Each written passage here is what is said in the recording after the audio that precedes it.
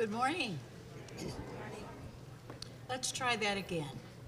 Good morning. Good morning. Much better. Just about the time that we think we're in control, technology reminds us we are not.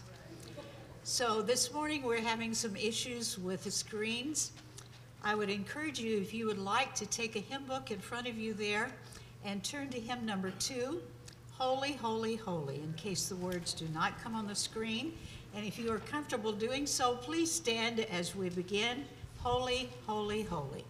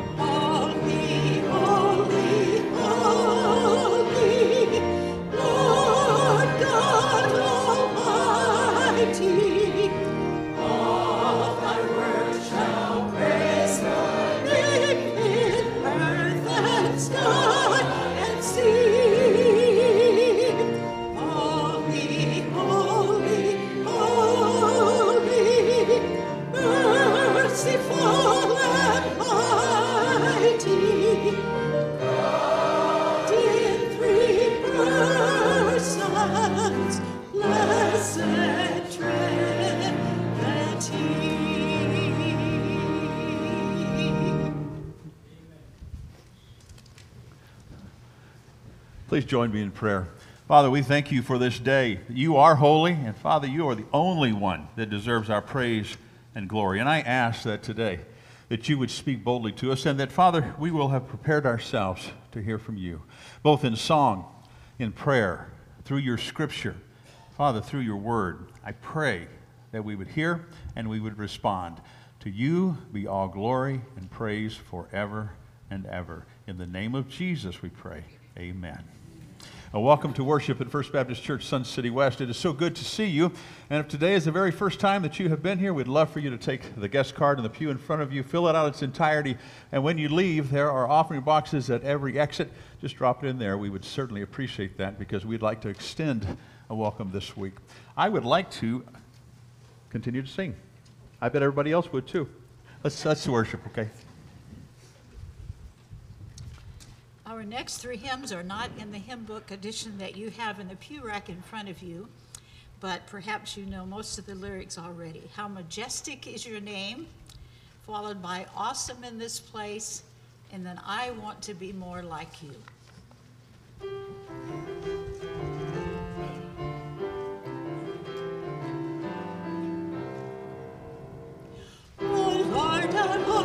how majestic is your name in all the earth. Oh Lord, our Lord, how majestic is your name in all the earth. Oh Lord, we praise your name. Oh Lord, we magnify your name. Prince of Peace, mighty God, oh Lord God Almighty.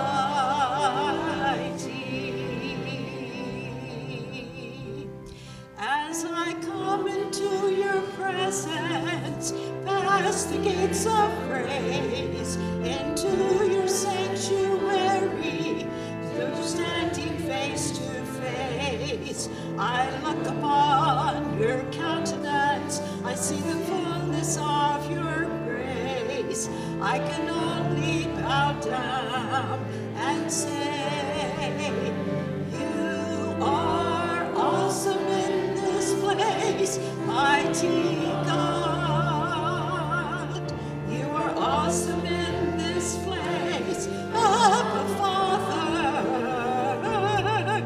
You are worthy of all praise. To you our lives we raise. You are awesome in this place, mighty God. I'd like us to do that one again. The lyrics are, as I come into your presence, past the gates of praise, into your sanctuary, till we're standing face to face. Let's sing it. As I come into your presence, past the gates of praise, into your sanctuary, till we're standing face. I look upon your countenance, look upon your countenance. I see the fullness of your grace. I can only bow down and say, you are awesome.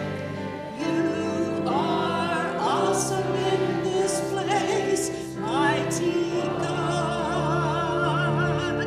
You are awesome in this place, Abba Father. You are worthy of all praise. To you our lives we raise. You are awesome in this place, mighty God.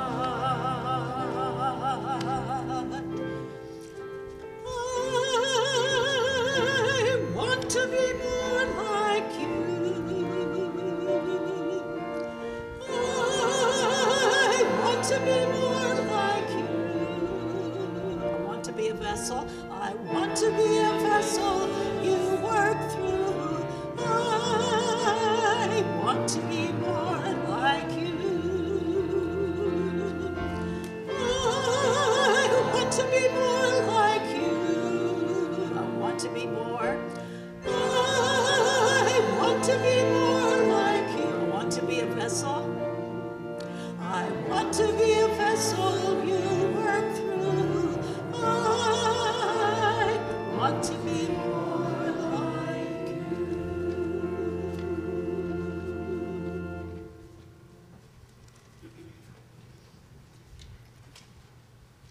Good morning, everyone. Let's go to prayer. Heavenly Father, we just are so blessed to live in a country where we can come and worship so freely. Lord, we thank you that you are our Savior, and we really appreciate all that you do for us. Lord, we pray this morning for every aspect of our service. We pray for the pastor as he brings the message, and may every part of the service and the message speak to each of our hearts. Lord, we do thank you and praise you for everything that we experience. And we do pray, Lord, that you'll just really continue to bless this service, and we pray that you'll just be with each of us as we go through the rest of the service, and with us through the rest of the day and through the week. Again, Lord, we thank you and praise you for who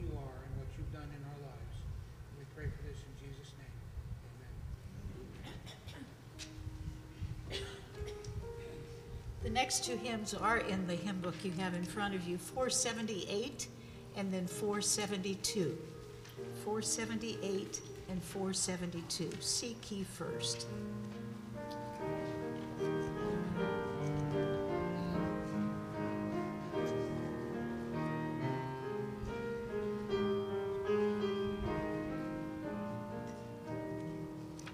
Seek ye first the kingdom of God and his righteousness,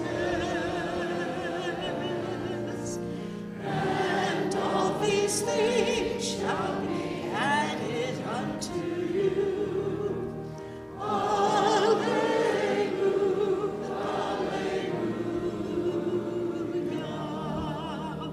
Ask and it shall be given unto you. Seek and ye shall find. Knock and it shall be opened unto you.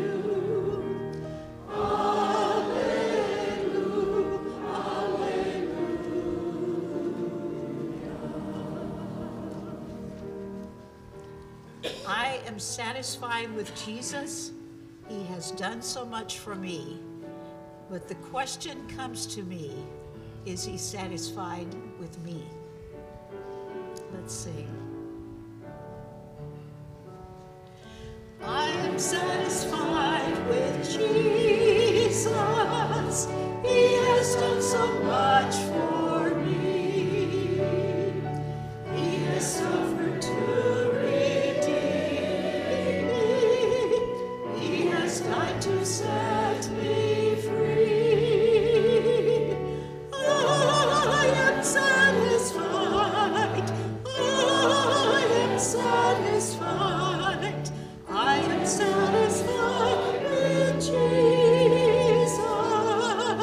But the question comes to me as I think of Calvary. Is my master satisfied with me? He is with me in my trials. Best of friends of all is he. I can always count on Jesus. Can he always count on me? I am satisfied. I am satisfied. I am satisfied with Jesus. But the question comes to me as I think of Calvary. Is my master satisfied with me? I can hear the voice of Jesus calling out, leading me. Go and win the lost and straying. Is he satisfied with me? I am satisfied. I am satisfied. I am satisfied with Jesus. But the question comes to me as I think of Calvary. Is my master satisfied with me?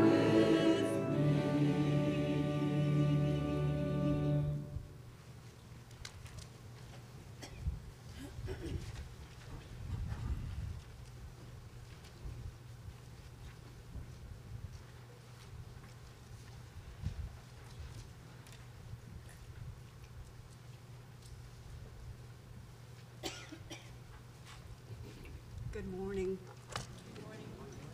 Our scripture reading for today is from Psalm number 63, verses 1 through 8. May we be blessed by the reading of these verses. You, God, are my God. Earnestly I seek you. I thirst for you.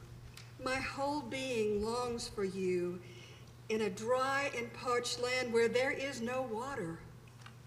I have seen you in the sanctuary and beheld your glory and power.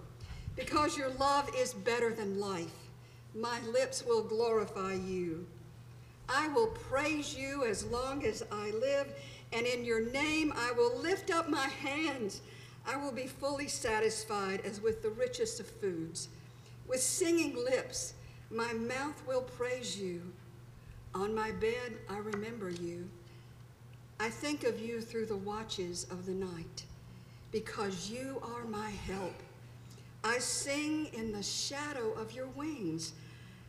I cling to you, and your right hand upholds me. Thank you, Lord, for the blessings of the sharing of this scripture and these words of the Lord. Thanks be to God.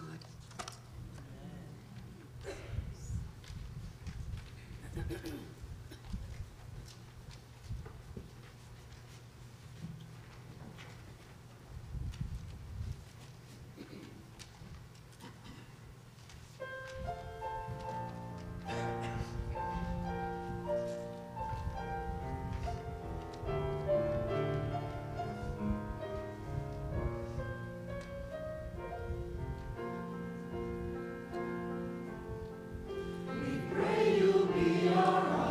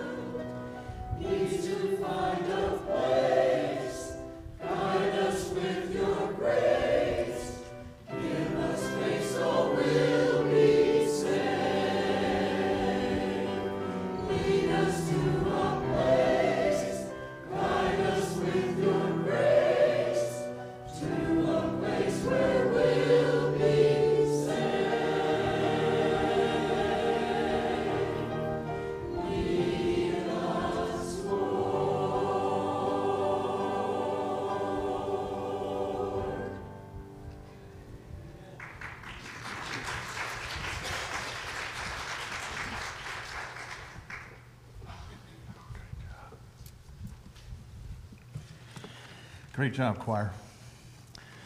If you have your scriptures, I would encourage you to turn to the 63rd chapter of Psalms. We're going to be working through that passage this morning. Carol, I appreciate you reading that passage wherever you went. There you are. Have you ever been obsessed about anything? Oh, I guess that's a yes. I would assume through the course of our lives that we have found some kind of obsession. We see it in the media. There are people that are obsessed with celebrities, so much so that they might even stalk them and obviously arrested. There are people that are obsessed with their phones. It's just always right there, or they can't really look at you because they're looking at their phone, or you can't have a conversation with them around dinner or somewhere because they're always out. And probably some of us, not probably a lot of us, but some of us here probably that it takes up more time than it should. I know on my phone it always tells me how much time I spent on it during the week, looking at emails or responding. I do a lot on my phone, but I always monitor that to make sure that it's just not always on. But obsession, there can be very negative impact of that, and there can be positive. Obsession is defined a persistent, disturbing preoccupation with an often unreasonable idea or feeling. That's how the dictionary defines obsession. Obviously, some of you are really excited about the Super Bowl upcoming a week from today. It brings us to the NFL, and I was reading this week about the NFL team, Jacksonville Jaguars, who I used to cheer on, back when I was in Florida. They have been trying to recoup monies that were wagered and lost by a former mid-level finance manager to FanDuel. I don't even want to ask if any of you know these groups, if you know what I mean. FanDuel Fantasy and Sports Betting Services. Evidently, Amit Patel pleaded guilty in December of using the Jaguars' virtual credit card on betting. He did this over a 3.5-year period, and he lost over $20 million. Now, how does a football team not know? That probably tells you something. So they're trying to recoup funds that were lost by this individual who had access to that unlimited virtual credit card.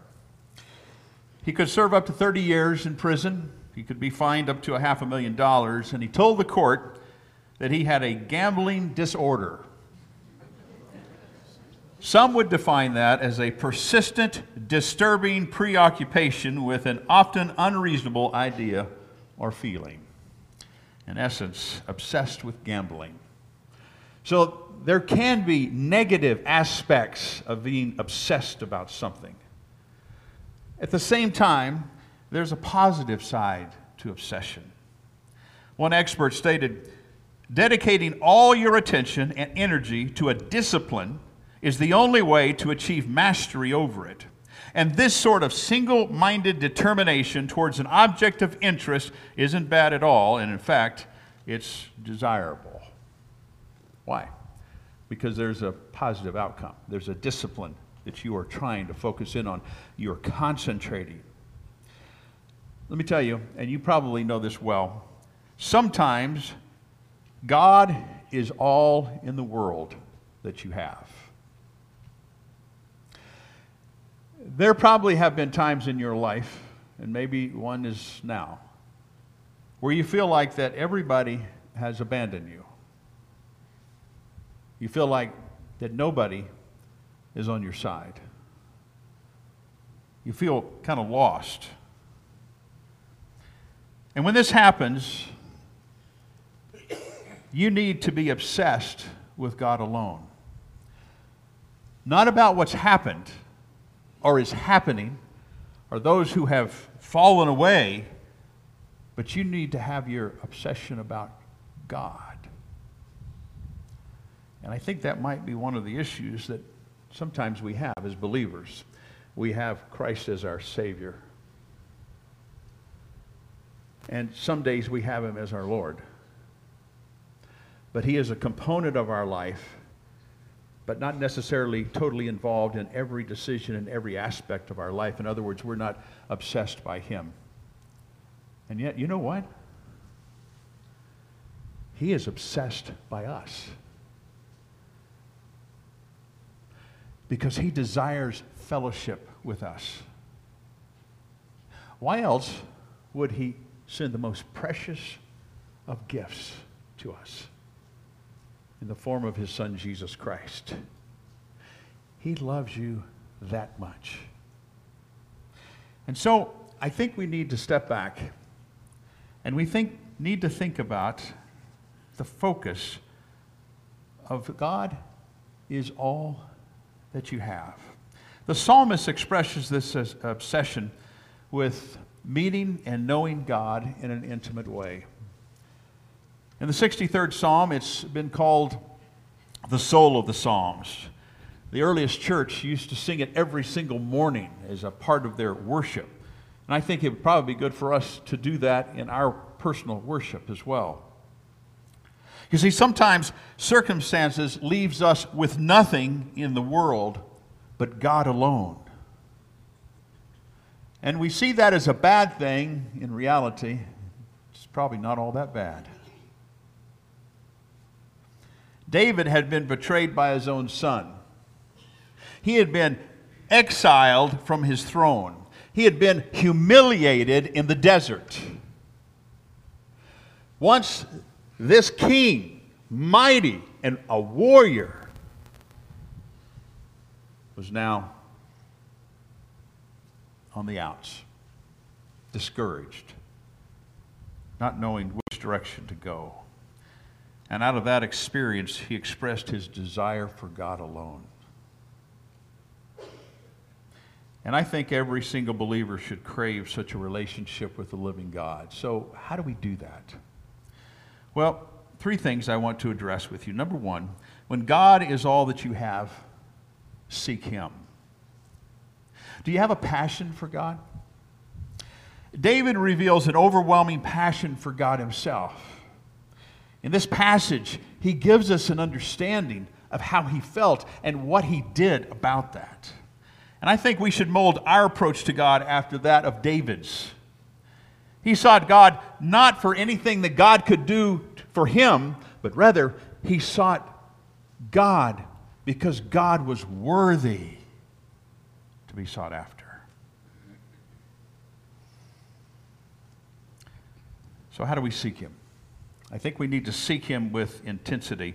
In verse 1 of Psalm 63, David pins the words, or he writes, "Earnestly I seek you." Over the last month, we have talked about, I did on a couple of Sundays, and Dr. Frizzell did as well, that focus of the word earnestly in the scriptures that we have been using. It talks about a passion.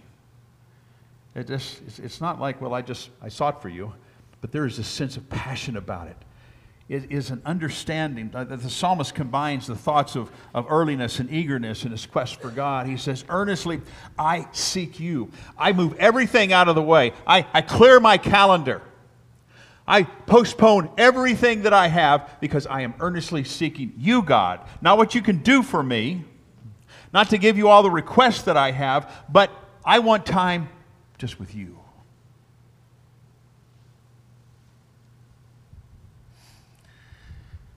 David's words, as the verse goes on, thirst and long.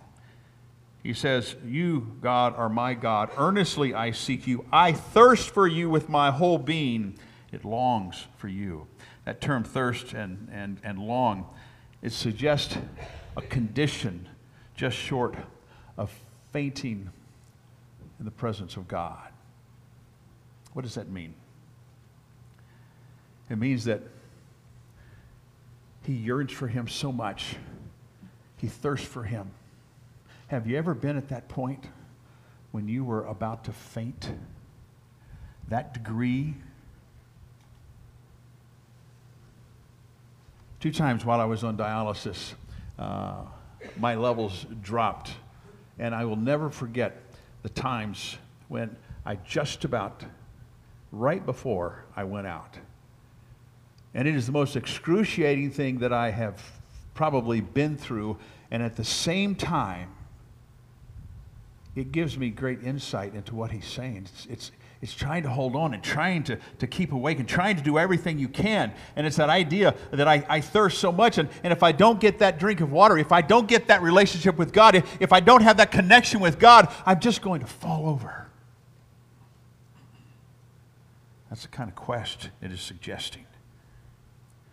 And so is there anything approaching that kind of intensity that David had in your quest for God? Is that how you go and seek him?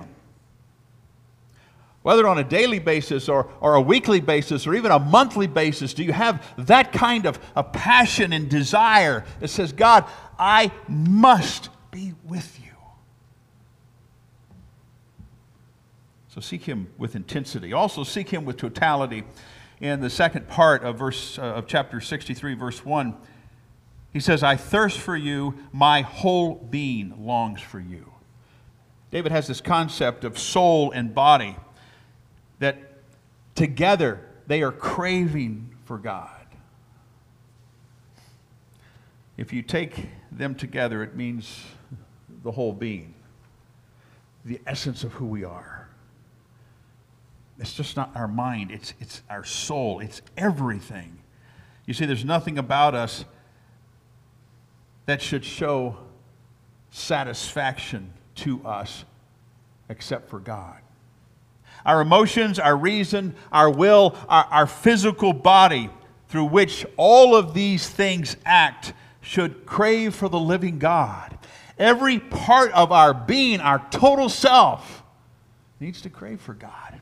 And that's what David said in the midst of his loneliness when he was symbolically by himself, thrust away from what God had said, you will be the king. And it was in that time. And he said, God, I'm going to seek you with intensity. I'm going to seek you with totality.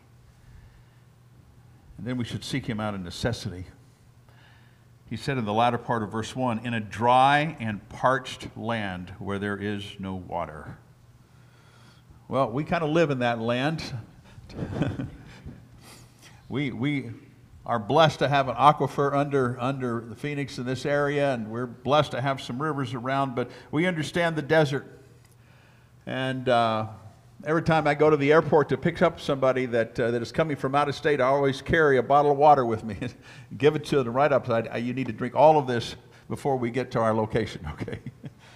We understand that idea of dry and parched. But he's using this beautiful symbolism of saying, listen, if I don't have you, God, I don't have anything. The imagery of a life that is parched and dry with no other way to bring satisfaction. That's what David understood when he's writing this psalm, when he's going through a very difficult time in his life. He considered himself like a desert in need of water from God. The greatest necessity of our life is our confrontation with God. And I don't mean a confrontation in a way of trying to debate with him, but it's that time of fellowship, of being able to ask God the hard questions. God, why is this happening? At the same time, understanding that he's the one who gives our comfort and care. Understand that ultimately he's the one that matters, and he's going to take care of us no matter how dry and parched it is. He's the one who's going to provide hope and encouragement to us. What he wants is for us to have that intimacy with him no matter how the world is treating us and no matter the circumstances of the world. Sometimes we just get caught up in the world, in this life, And we forget that this life is going to come and it's going to go. And it's not about what we accumulate here, because that will go too. But it's about our relationship with God, our fellowship and the deepening relationship that will be eternal, that ongoing intimacy with Him. So, when God is all you have, seek Him. Secondly, when God is all you have, remember Him. And remember Him in your times of worship, or your worshipfulness. In verse 2 he says, I have seen you in the sanctuary and beheld your power and your glory. A significant statement, because we need high moments with God in the sanctuary for us to recall in life's later moments. We need to be able to reflect back on these intimate times with God in the sanctuary, whether it be this worship center or whether it be in a room that you are worshiping God at some point in the past. Wherever that sanctuary is for you, you need to be able in the desert times of your life to recall and say, oh, I remember this. Why is that? Because it's those times that give us hope. It is those times that encourage us to remember. Remember that time. And all of a sudden it changes our demeanor. And that's what David is trying to get across. He was exiled and he was alone. And David could remember gazing over the things of God in the sanctuary in Jerusalem.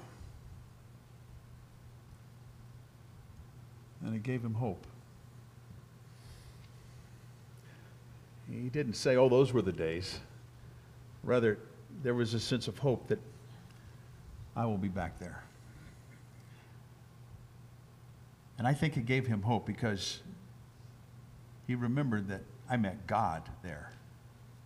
It wasn't necessarily the place or the instruments,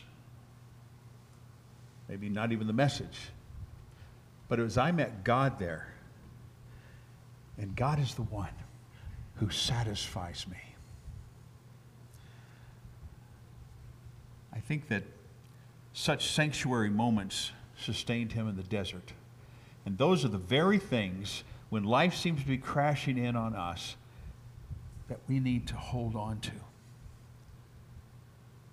and to understand and to remember. They will sustain us in the most difficult and challenging times of our life. I think it also tells us that we need to remember him in our wakefulness. In verse 6, David says, on my bed I remember you. I think of you through the watches of the night. On my bed I remember you. I think of you through the watches of the night. At night, when sleep fails or fear stalks us, we need to make sure and remember God.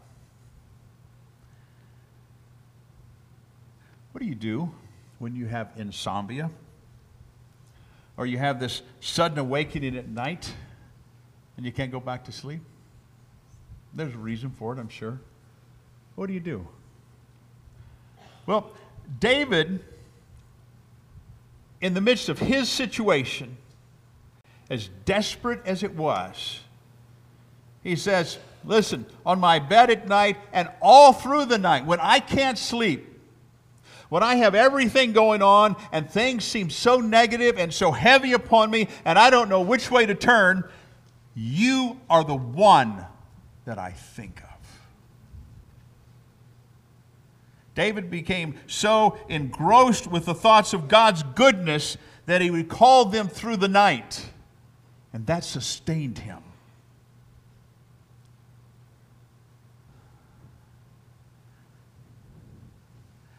When we're lonely, when we're anxious, we need to fill our mind and we need to fill our soul with God's goodness. And the reflection of things past and the word that he has given us, and the time spent alone with him, even in the wee hours of the morning when we can't sleep. These are the times. So, when God is all that you have, seek him and remember him. And then last, when God is all you have, praise him. You know, if we look, we will discover many, many reasons to praise God, no matter what's happening in our life. Sometimes we just put them out of our mind, or sometimes we allow Satan to move them into our memory banks that don't seem to pop up so readily. But there are a lot of reasons to praise God, no matter what we're going through in the realm of health, our finances, our relationships. We should praise him because of his spiritual care. We can praise God because of his affection. The scripture says in verse 3, because your love is better than life, David says. He talks about the love of God when he is in the midst of his darkest time, and he says, because your love is better than life.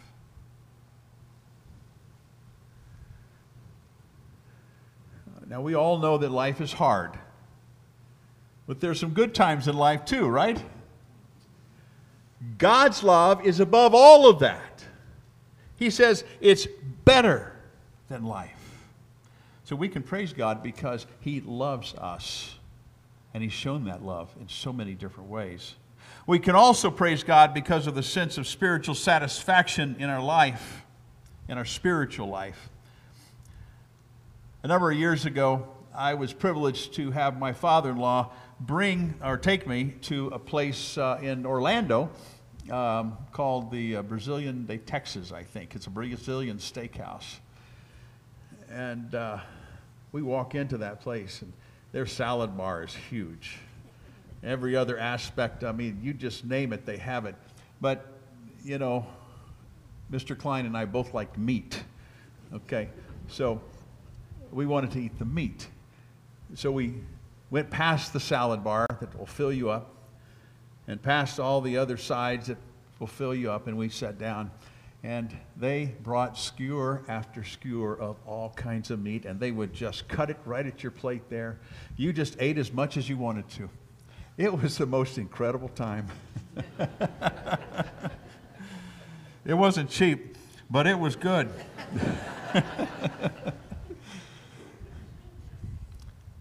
Physically, when we left there, we were satisfied.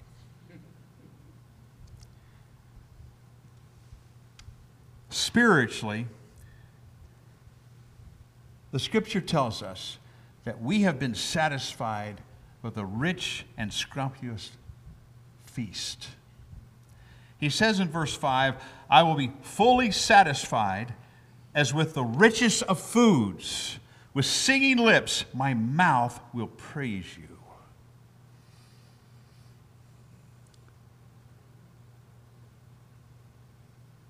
God brings those wonderful memories back to us. He brings us memories that not only reminds us in these difficult times to worship him, but also to praise him, to understand his love, but also the spiritual satisfaction that he gives us, that nothing else on earth and no other person on earth can give us. We can praise him also for his protection. We enjoy a living protection from the one who really responds to our needs, like living under the shadow of mighty wings, as verse 7 says. David said, because you are my help, I sing in the shadow of your wings. He's able to sing, to praise God, because of God's almighty care, the shadow that he brings over him. He satisfies him no matter what else is going on in the world. No matter if anybody cares or not about you, he does.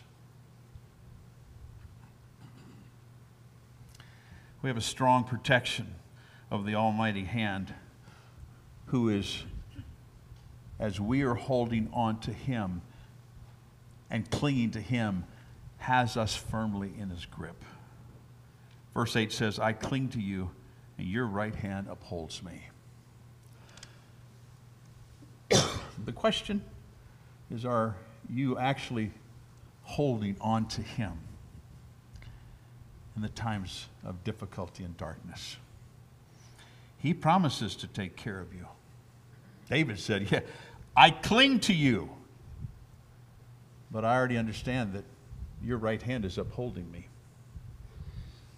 You have me, and you always have had me, no matter what. Not only should we praise him because of the spiritual benefits that he gives us and how he satisfies us spiritually, but we should praise him in the physical dimension as well. Our responses announce the praise of God. It's just not in our mind and verbally we say, oh yes, we praise God. And it's not just about us coming together as a congregation, but the reality is how we respond to God in our life, it speaks volumes. Our actions speak volumes. The way we physically do things in that physical dimension, it announces and it expresses our praise to God or our lack thereof.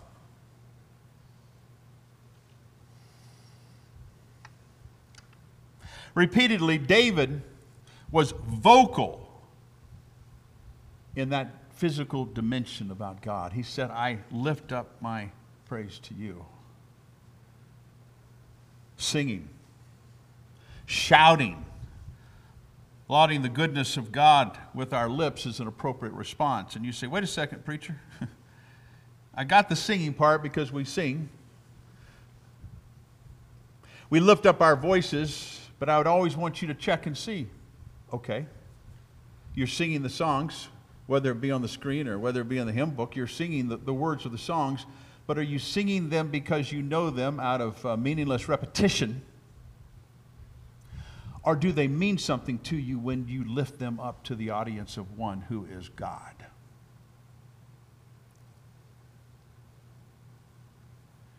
And only individually can we search our soul there. We talk about the goodness of God and how good he is, but how is that expressing itself through the things that we do? Shouting, singing, shouting, lauding the goodness of God, shouting. We don't have too many shouters in here. You remember the old days when there would be about 3 or 4 or 5 deacons back there and say, amen, brother. Do you remember that? Did you go to a church that did that? Yeah, I did. I don't hear that much anymore. Well, you know what I was going to say anyway. But let me tell you, not just emotionalism, but the praise that we have for God needs to be expressed in some physical way, with our voice, with our singing. Our shouting, though, it is told to me that my great-grandmother was a Baptist shouter. You don't hear too many Baptist shouters, you know. And she, from what my dad would say, and she'd be back there and she'd just be shouting away, praising God, while the preacher's preaching.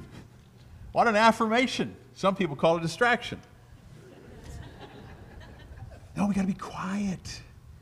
We got to be silent. It's sacred.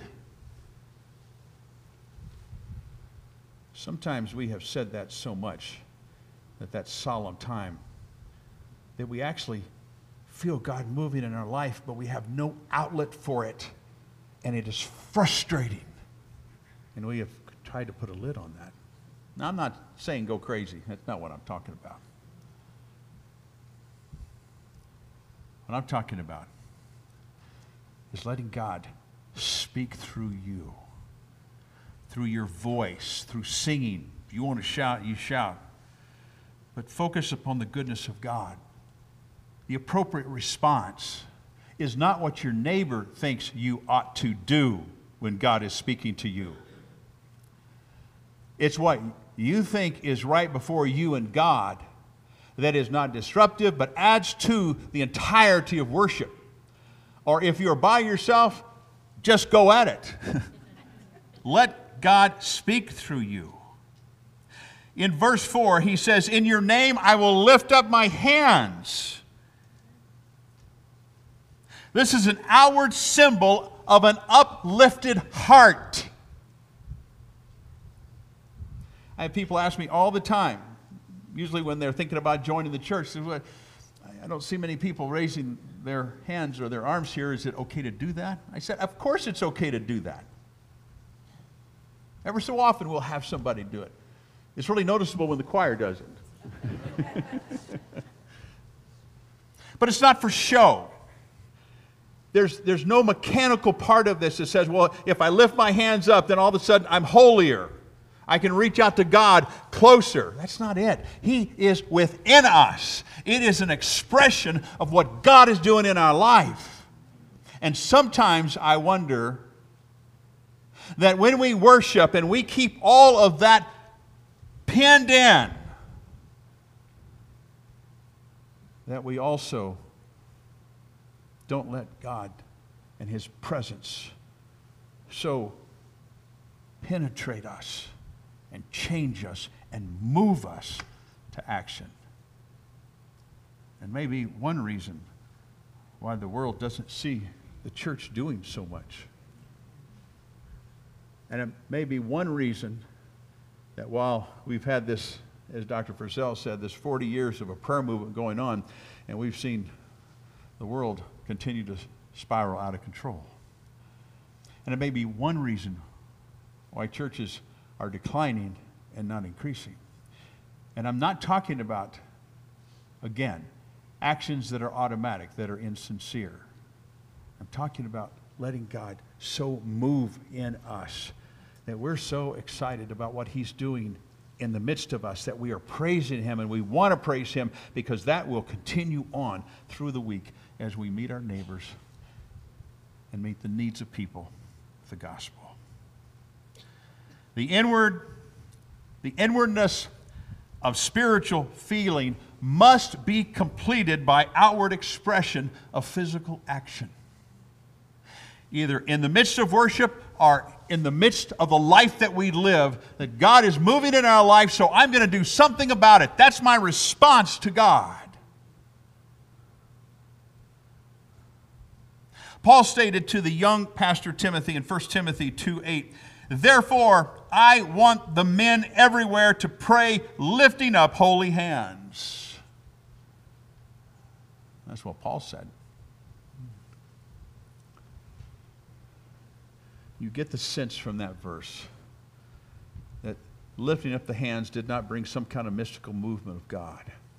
But brother, there was such a movement in the prayer time and the intimacy with God and the fellowship with God and His presence in their lives. They couldn't help but do that.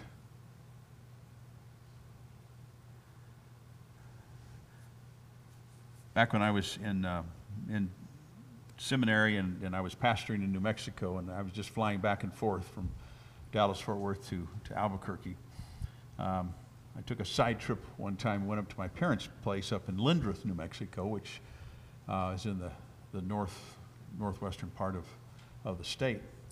A little community. At that time, mostly El Paso, natural gas. My dad pastored a little church there, was a regional missionary. And so I got to Cuba. Some of you probably know where that is. And outside of Cuba a little ways, I thought, you know what, man, I just want to get up on that mountain over there. And so I did. I took a side trip.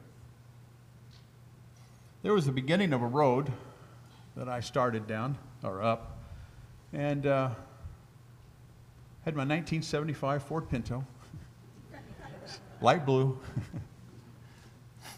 and the road ran out, and I kept going.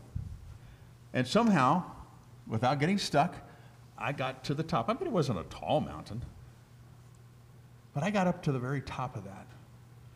And there wasn't a parking space, so I just parked my car anywhere. You know, nobody else probably had gone up there with a vehicle. And I just got out, and those zephyr winds were blowing. And my heart was invigorated with the presence of God there. I had one of the most memorable times of worship on top of that mountain, with nobody around, nobody to inhibit me, just me and God. I did everything that we talked about here about praising God.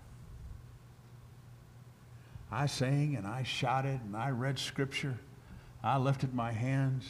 I sat. You know, I was just, the presence of God just so moved in my life. And there are times when life here gets really difficult.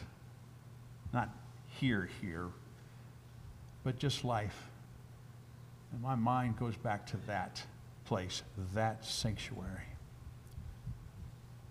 And all of a sudden, whatever is weighing on my heart and my shoulders, it just disappears, because the same God who met me on that mountain meets me in the darkest valley I go in. There's every reason to be obsessed with God himself when God is all that you have. We've got to seek him for who he is, not what he can do for us. God alone deserves the universe's throne. Nobody else. He also deserves the throne of your life and your intimacy with him. And so this morning, I'm challenging you to seek him, to remember him, to praise him, to be obsessed with him, in the sense that you focus your entire attention upon him and let him guide you through the activities of life that he has for you. And see if it won't change your life. Father, as we move into our time of invitation, we just ask you to help us. No matter what we're going through now, or what we've been through, or what we're going to go through in the future, that God, we would be obsessed by you. In the positive sense. Because there are a lot of times that you are all that we have. And so, I pray, God, for each person here this morning, we would commit ourselves to earnestly, with our total being, as David says, our heart, our soul, our mind, that we would seek you and we would remember you and we would praise you with every aspect of who we are, and that we would hear you and we would respond. And that response could be this morning in some kind of commitment in the pew, or maybe a public commitment. But Father, far more important is the commitment between you and each one of us. And so this morning, help us not to leave without us being changed. And Father, when we do leave, help us to move that change into some kind of action that gives you honor and praise and glory alone, with our life focused on you and you alone as the true Lord of our life. It's in Jesus' name we pray. Please stand and sing our invitation. I'll be here at the front if God is calling you in some way. Hymn number 300, if you need the lyrics. With mountain I come to nothing, without it I truly fail.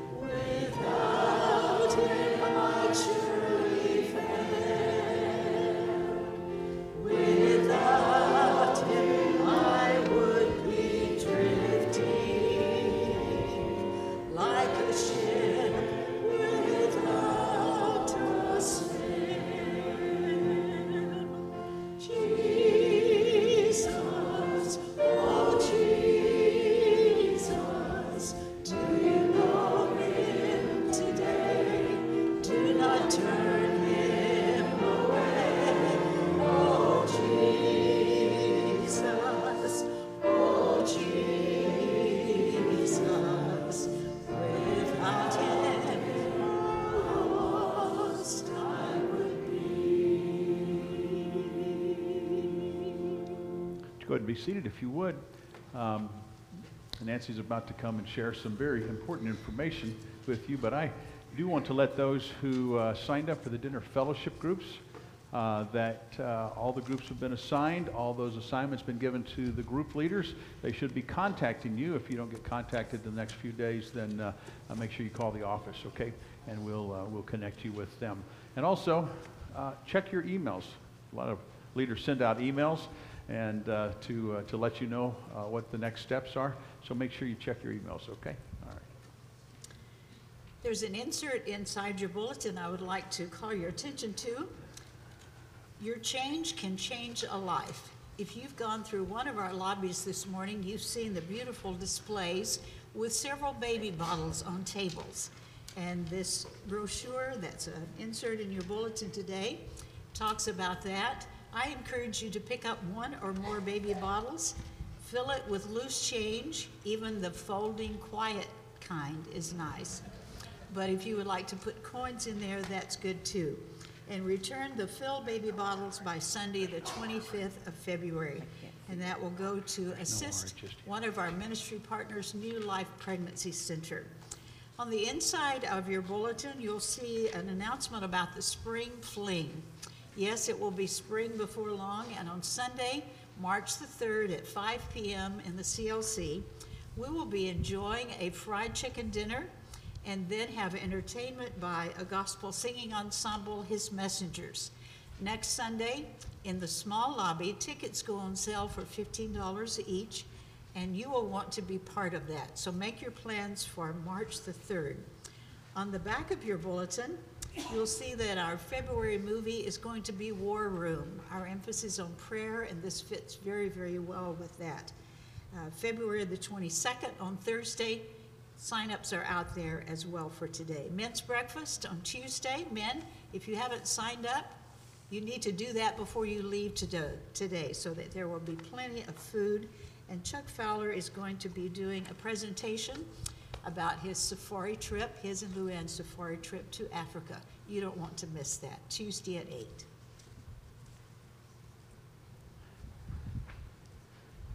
All right. May that come, if you would. All right. This is Maytha Brashear. Do I have that right? Yeah, I thought so, yeah. She is coming. She's been attending for a while now, and this morning is coming on her statement of faith, having accepted Jesus Christ and being baptized by immersion, to say, I want to be a part of this church. She said, man, I tell you what, I've been a Baptist for years, and it's good to have you back here. So all in favor of accepting her, if you'd show that by the sign, aye, please. Aye. And against that? Okay, all right. You're in. Listen, our folks are going to come around and going to give you the right hand of Christian fellowship in just a few moments, okay?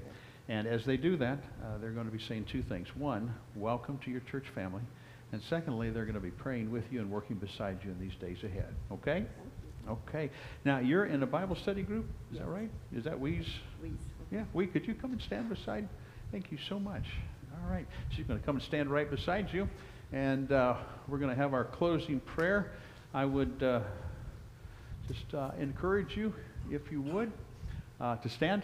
And as we leave today, let's take what we have heard from Scripture and put into our practice this week. Okay.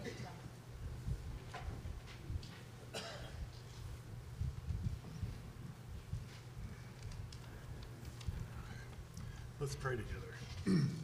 Thank you, Lord, for the opportunity to worship you today.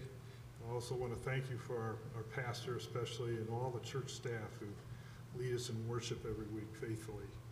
I want to lift up all the people in our church and the extended church family that are suffering from health issues, that have great need of healing.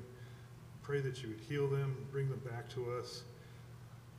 Pray that no matter what, that you would use their circumstances to draw them closer to you. They would seek you.